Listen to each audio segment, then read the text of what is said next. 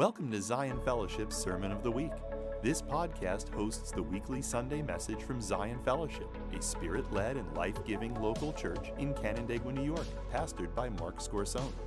We hope this resource encourages, challenges, and helps you on your journey with God.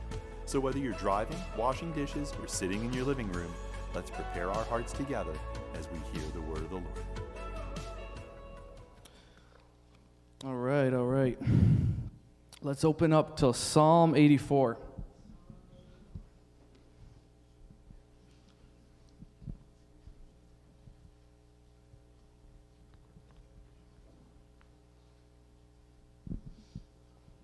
For about a month now, maybe a little more, and if you've talked with me, I've probably talked about this psalm with you. It's been on my heart. It's like I go to my prayer room in the morning, and I've just left my Bible open at this psalm for, the past month, and don't usually make it too far before he starts touching me. How lovely is your dwelling place, O Lord of hosts. My soul longs, yes, faints for the courts of the Lord. My heart and flesh sing for joy to the living God.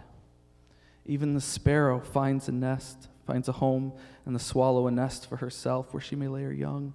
At your altars, O Lord of hosts, my King and my God. Blessed are those who dwell in your house, ever singing your praise. Blessed are those whose strength is in you, and whose heart are the highways to Zion. As they go through the valley of Baca, they make it a place of springs. The early rain covers it with pools.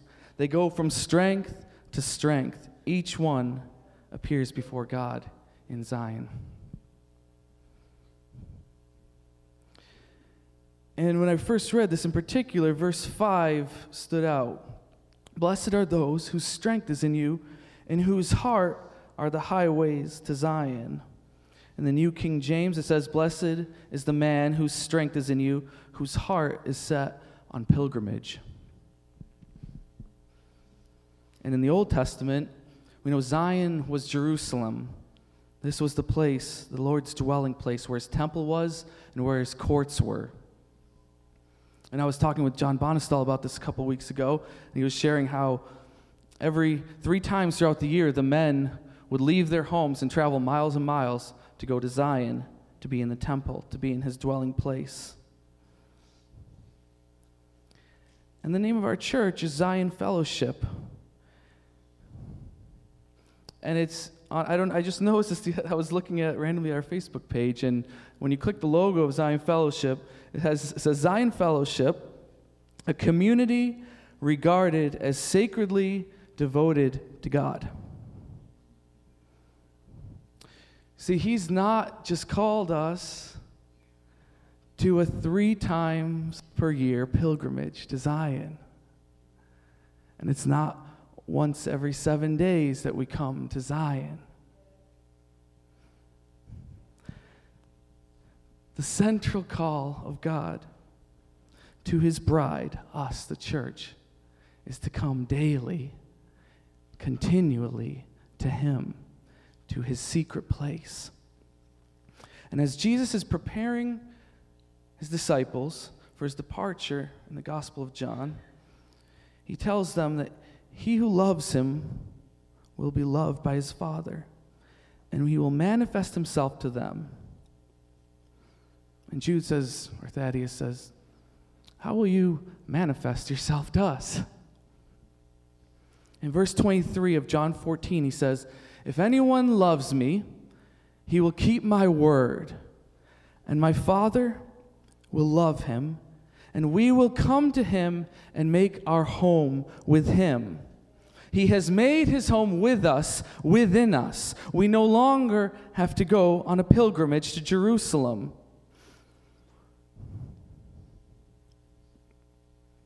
I was born in Jerusalem. My parents were both missionaries there. Me and both of my brothers were, all 3 of us were born there.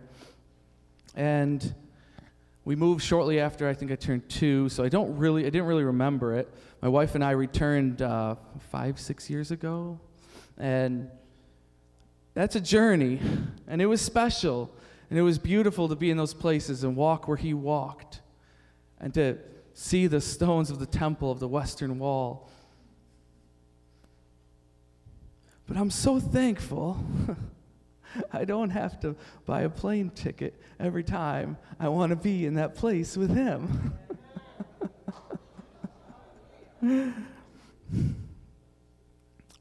So as we pursue him, as we love him, highways are built in our heart to him, to Zion. And something really special starts to happen when our hearts are full of highways to the secret place. We've been talking about identity. Do you know what happens to your identity when you dwell in the secret place? I do. Your identity is no longer what someone else said about you or your past. Your identity is no longer tied to your talents, your skills, your work, your hobbies. And I remember my Uncle John, he taught me when I was young that within 5 minutes of talking to someone, you can typically find out what they are passionate about. What are they about? And a few years ago, I noticed that whenever I was talking to someone, I was talking about 2-3 things.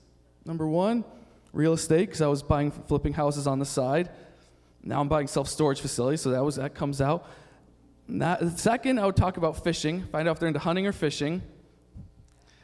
And usually that was enough to kind of find out, is this someone I want to talk to or not? But it wasn't him. And I stopped myself. I was like, I don't want the identity of Philip Thomas to be about real estate and fishing. If they don't know how much I love Jesus after talking to me, I'm missing something. So our identity, it's no longer to just share our interests. It's no longer to please man. It's no longer motivated to impress others. And this is a good one. Our identity is no longer to elevate yourself. And so, oftentimes in the church, what's wonderful about the Lord is that he makes his home with us so unique, and he anoints us and he touches us so deeply. And what naturally seems to happen is that you get filled with the Holy Spirit, get touched by the Lord, and then you start looking around like, is anyone else noticing how anointed I am? Is anyone else seeing the talent that is right here? Do you not know how well I could lead worship and how good I could preach? My small group leader, he didn't even call me to share what I thought about the message. And so what happens is we try to elevate ourselves. And we try to get positions, even here. It's just like Pastor Mark, when I was telling about this sermon, he said, yeah, it's just like the disciples. Who's going to sit at your right hand, Jesus? I'm a really good candidate.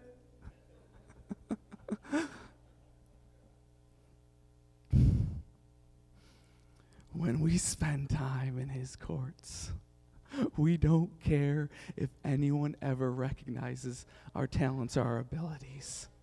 We don't care what anyone thinks of us because we know who we are. And we know who he is. Oh no, we become strengthened with power through the Spirit in our inner being, so that Christ dwells in our hearts through faith, that we, being rooted and grounded in love, have strength to comprehend with all the saints what is the breadth and length and height and depth, and to know the love of Christ that surpasses knowledge, that we are filled with all the fullness of God. We are sure that neither death nor life, nor angels, nor rulers, nor things present, nor things to come, nor powers, nor anything else in all creation will be able to separate us from the love of God in Christ Jesus our Lord. And as we go through the valley of Baca, we make it a place of springs. The early rain covers it with pools, and we go from strength to strength, each one appearing before God in Zion. Amen. That's what happens when you dwell with him in the secret place. And you see, all identity and fruitfulness flows out of that place with him. Let's turn to John 15, verse 1.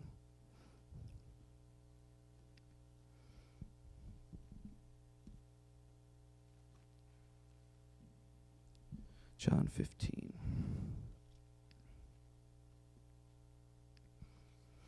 I am the true vine, and my Father is the vine dresser. Every branch in me that does not bear fruit, he takes away. And every branch that does bear fruit, he prunes, that it may bear more fruit. And skipping down to verse 4, he says, Abide in me, and I in you, as the branch cannot bear fruit by itself unless it abides in the vine. Neither can you unless you abide in me.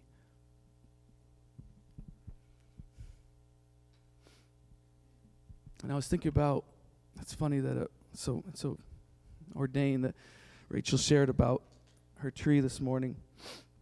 As I was preparing for this, I was thinking about the trees, and I recently had to cut down some trees because we're getting ready to put in a new retaining wall.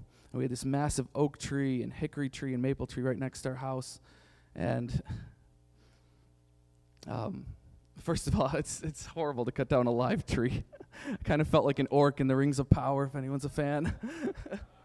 But, so as you cut down a tree, you can sometimes these trees can look so healthy, but as you cut through them with your chainsaw, all of a sudden you notice the center is hollow and rotted. You can still bear fruit sometimes, but your center can be starting to rot. We want good fruit. We want to see lives transformed by the same power that transformed us. We long to see radical healings and deliverances and prophecies and mighty miracles and revivals. But what do we want more? The gift or the gift giver? To be healed or the healer? To be righteous or receive his righteousness? To see revival or be alone with the one who revives? And the answer is what I learned when I was in Irish School of Ministry in Mozambique. The answer is not either or, it's both and more. We want to be like the leper that Jesus healed between Samaria and Galilee. You see, he healed 10 lepers that day. And he told them, go show yourself to the priests. And as they went, they were cleansed and healed of leprosy. They weren't just healed of a headache. They were healed of leprosy. And how many of them came back to Jesus to thank him? One. 1 out of 10. 1 out of 10 came back and praised Jesus with a loud voice. He was the Samaritan. And Jesus says, what is this? Where are the other 9? Was no one found to return and give praise to God except this foreigner? Often I've prayed, God, if you could just perform a mighty miracle in our midst, thousands would come to you. We would see revival, and we would see your name be glorified. I wonder if that's true. Maybe. 1 out of 10 is pretty bad, though.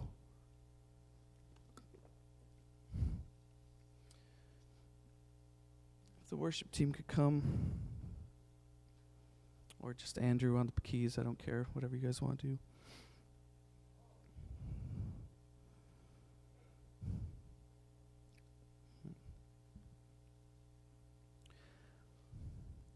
I pray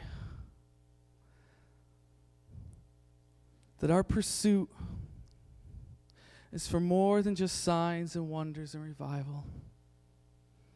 And that our Zion Fellowship is more than being in a positive atmosphere surrounded by good people.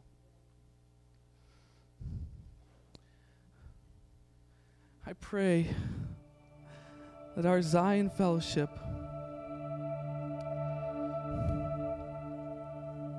just trying to find, what did I say in the beginning? Is a community regarded as sacredly devoted to God. Amen? Isn't that beautiful? What else do you want but Him? What else do you need but Him?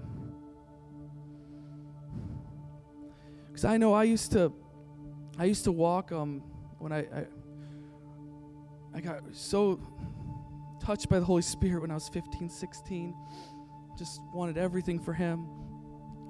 But I felt like I didn't sense this call to ministry, so I went to engineering school, ended up getting a communications degree, working in marketing for over a decade now at a local investment company in Fairport. And I'd be on my lunch breaks, and I'd be walking in Powder Mills Park among the forest there with the Lord. And I'd be like, God, what is this? You know I burn for you. You know I burn. What am I doing here? Helping the wealth grow their money? The wealth grow their money? Oh, what am I doing here? Working on websites and graphic design and email campaigns and lead generation and all the jargon of that world. And it's not my passion. I feel like I'm putting on this front like I'm passionate about this. I don't care. I do it. I'm thankful for it. I'm thankful that you've provided me with this amazing job and this career and that I can provide for my family. But Lord, isn't there more? And so I'd be walking and pouring out my heart to Him about this. And you know what He would say to me? Philip, just come after me. Just come after me. He wants our whole heart.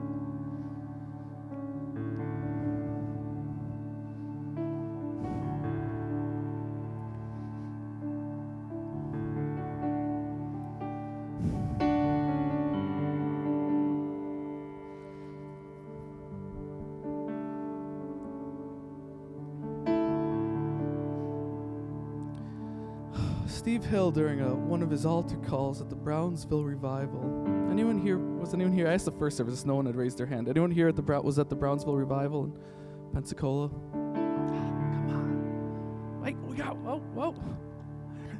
Okay, I want to talk to you guys after. I wasn't able to go. I don't know, I didn't even know about it when it was happening. But I listened to the compilations of the recordings of it years later. And they touched me in a profound way. I remember listening. I'd be walking out. My first job was working in my aunt's orchards. At the end of the season, they would prune the sour cherry trees, and I would go through with a pitchfork and move the pruned limbs out from the aisles into the center aisles. I just have these memories of just listening to these compilations and just weeping before the Lord. And Steve Hill, during one of his altar calls at the Brownsville Revival, said,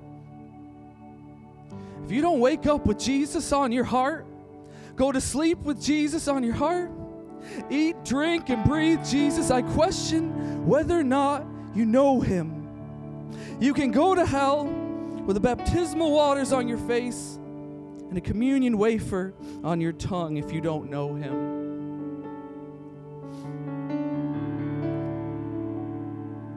John 17:3 says, this is eternal life, that they know you, the only true God, and Jesus Christ whom you have sent.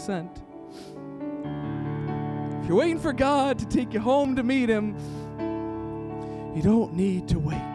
Eternal life is knowing Him, and He made His home in us, right here.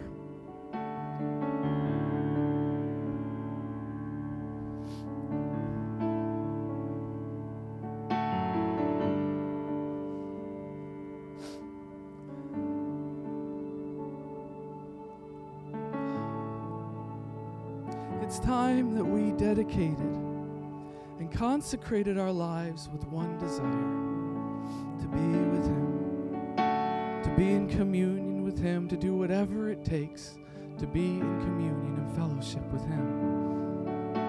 When we go into the Word, eat His Word like you take communion, in reverence and meditation, not a book or a devotional to get through, like sustenance that you savor.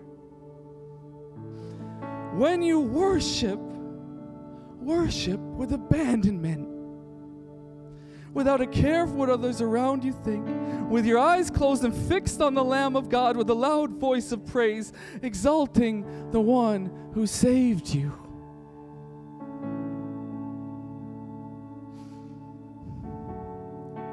If you can't do that, you may want to check for rot. If you're coming in here and you're just passively listening to the worship team like they're a band, you may want to check for rot. And I might suggest you don't know Him. And I say that with the sincerest of hearts, because when you know Him, you eat Jesus. You wake up with Jesus on your heart. You go to sleep with Jesus on your heart. He's your all in all.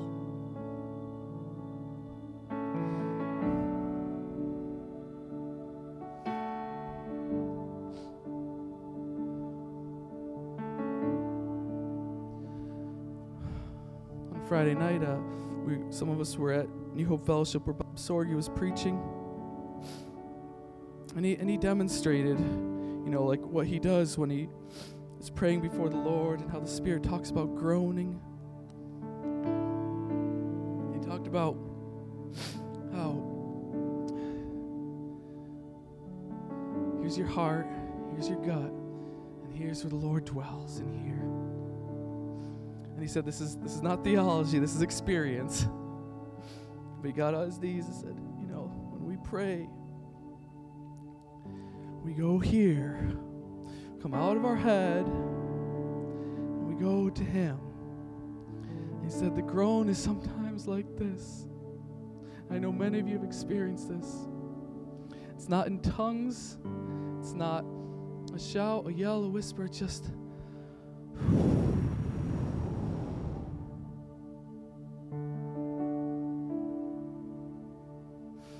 and you enter into His court.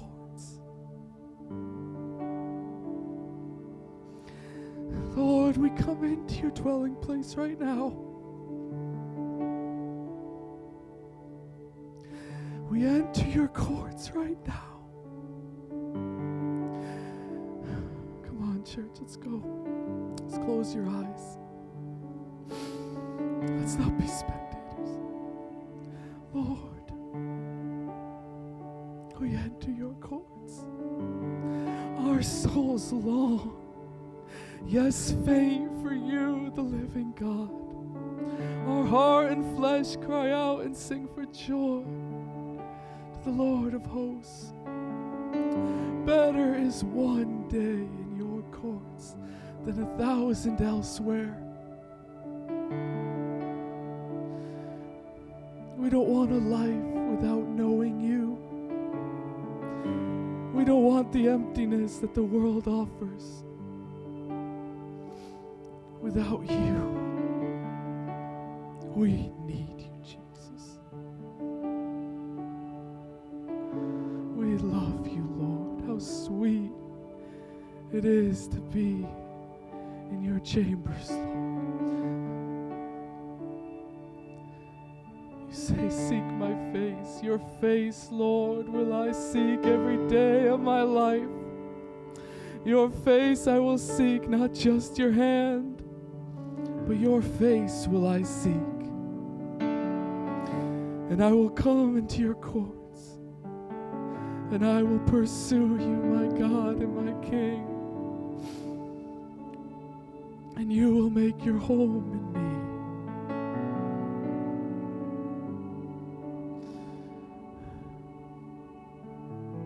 Better is one day in your courts Better is one day in your house with you than a lifetime elsewhere. Let that be true of me, Jesus. Let it not just be a psalm I read, but let it be my heartbeat. Let it be me. Be my everything.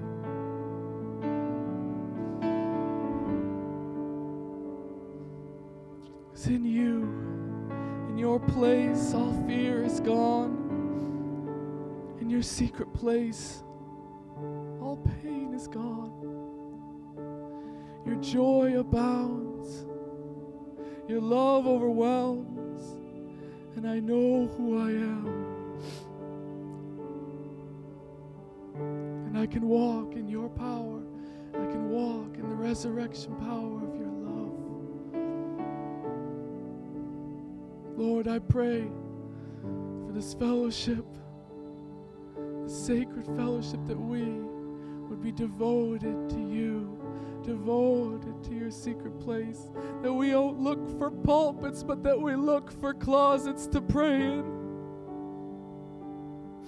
that we don't look for positions, that we don't look to be recognized by anyone other than you, that we would find you in your dwelling place, that we would daily go there to be with you, Lord.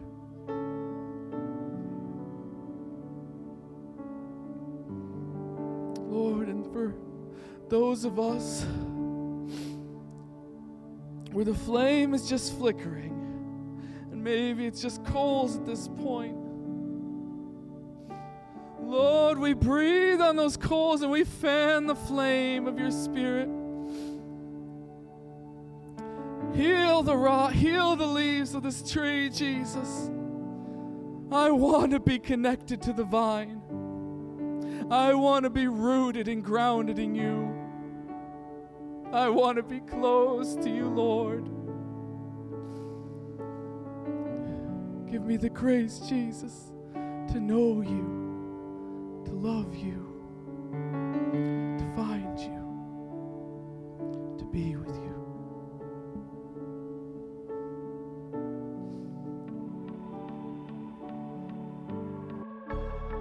We hope this message has encouraged and challenged you in your walk with God. This podcast is a resource of Zion Fellowship, a Spirit-led and life-giving local church in Canandaigua, New York. If you would like to learn more about us, visit us on our website at zionfellowship.net. Blessings to you as you continue your day.